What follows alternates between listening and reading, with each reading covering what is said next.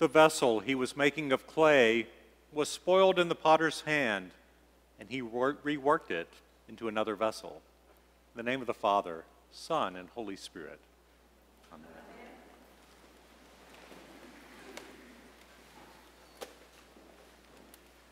Michael McNeely is the historian of Trinity Episcopal Cathedral in Little Rock and often gives the docent tours for visitors, new members, and school children. He always takes the tour group to the area in front of the altar and asks them to look down at the floor and see if they can spot the imperfection. Everyone looks down, and it usually takes a minute or so until someone says, "I think I found it." That person, often a child, will then point out where the cross-shaped pattern of one little section is slightly different from the other sections of the floor. Michael then says, "That's a reminder of how we come to the table, imperfect. Christ gives us bread and wine in spite of our imperfections and nourishes us so that we can become a little more perfect and go out and serve an imperfect world. It doesn't so much matter your doctrine of what happens at the table. What matters is that you come to the table, because by coming to the table, you are inviting Christ into yourself." Each time Michael offers a tour, there is something humbling and even hopeful about seeing that tiny flaw in the floor. But that tiny flaw in the floor at Trinity Cathedral is nothing compared to the one at El Sanctuario de Chamayo, a church in a remote village in northern New Mexico. The church has an actual hole in the floor. And that church is the most popular site of Catholic pilgrimage in the United States. It attracts 500,000 visitors a year. Not in spite of the hole in the floor, but because of it. You see, stories have been passed down from many generations about the healing properties from the dirt that comes from that hole. It is called the Holy Dirt of Chamayo. One of the first stories is that Bernardo Abeta, a community leader and landowner, was in his fields near the Santa Cruz River one day in the early 1800s. He noticed a glowing light shimmering in the ground. He walked over to the light and dug his hands in the ground beneath it. There he discovered a large crucifix, a replica of Jesus on the cross, buried in the ground. In awe of the crucifix, the devout Bernardo took it to his parish church, a walk 8 miles away. There he told Father Alvarez his story, and the two of them placed the crucifix on the altar of the parish church, and then Bernardo walked home. The next day he went out to his field and found the crucifix back in the same spot in the ground. He once again took it to the parish church in Santa Cruz, this time with the mystified people of the town of Chamayo walking at his side. Again, it returned to the hole in the field. It dawned on Bernardo that this may be Jesus' way of choosing the spot where he wanted to be remembered and worshiped. I wonder if this story says something more about the nature of Jesus. I wonder if it may say that instead of being fixed on the altar, he seems to want to roam around the countryside and to get his hands in the dirt. With the permission and help of Father Alvarez, Bernardo started construction on the church in 1813 and finished it 3 years later.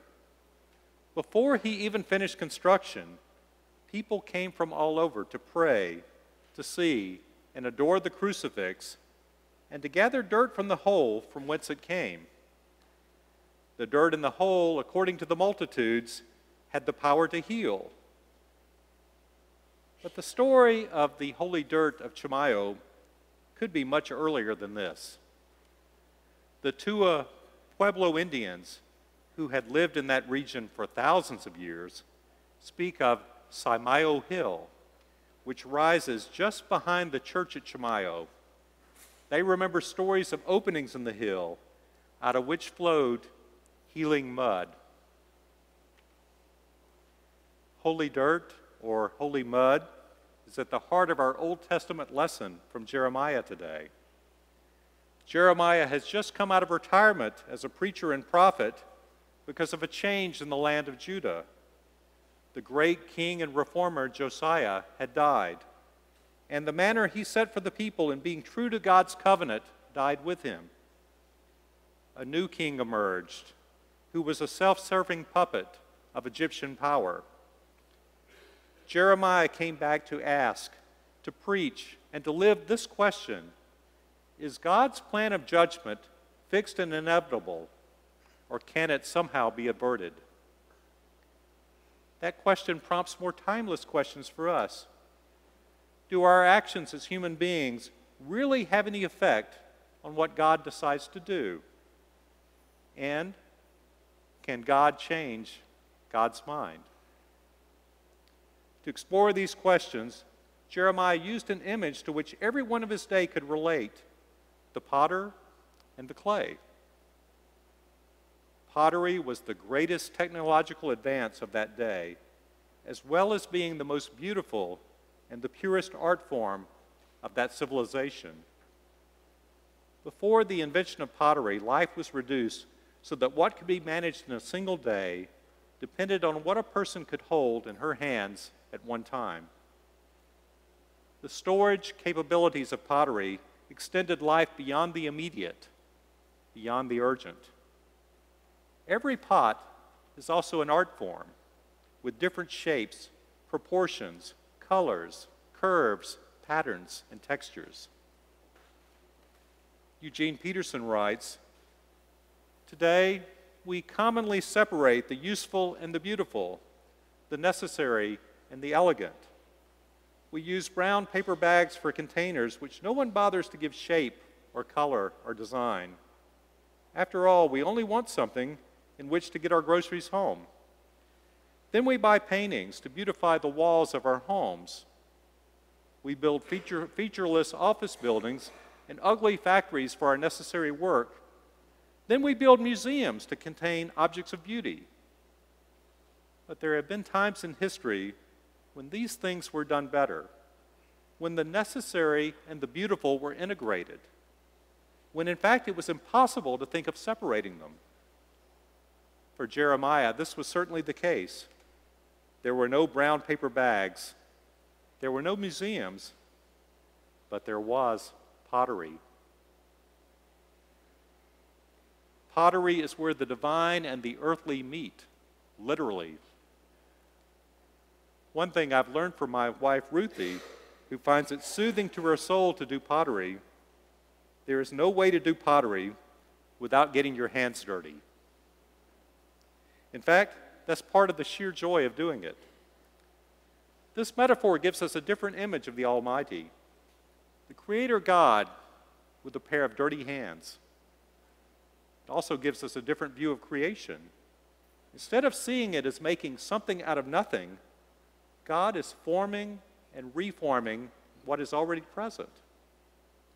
There's a lot of trial and error in pottery, but the key thing is not to throw out the clay. Instead, a potter keeps working with it to shape and to reshape it. And the potter is affected by what she creates. When we lived in New Mexico, a fellow potter gave Ruthie a gift of some holy dirt from the church at Chimayo. Ruthie has made a number of different crosses over the years and always puts a little of the holy dirt in each cross. They have come to remind me of how the divine and the earthly are reconciled and become one in Jesus. And as we yield to be formed and shaped by Him, the divine and the earthly become one in us. We then join Jesus in getting our hands dirty to reshape the world so that it is filled with love, redemption, and second chances. The good news is, God is not done with us yet. We are all vessels of hope, healing, and imagination. In spite of, and perhaps because of, all our imperfections, God still longs to cradle us and to mold us, to lift us up to the beauty of our immortality as nothing less than holy dirt. Amen.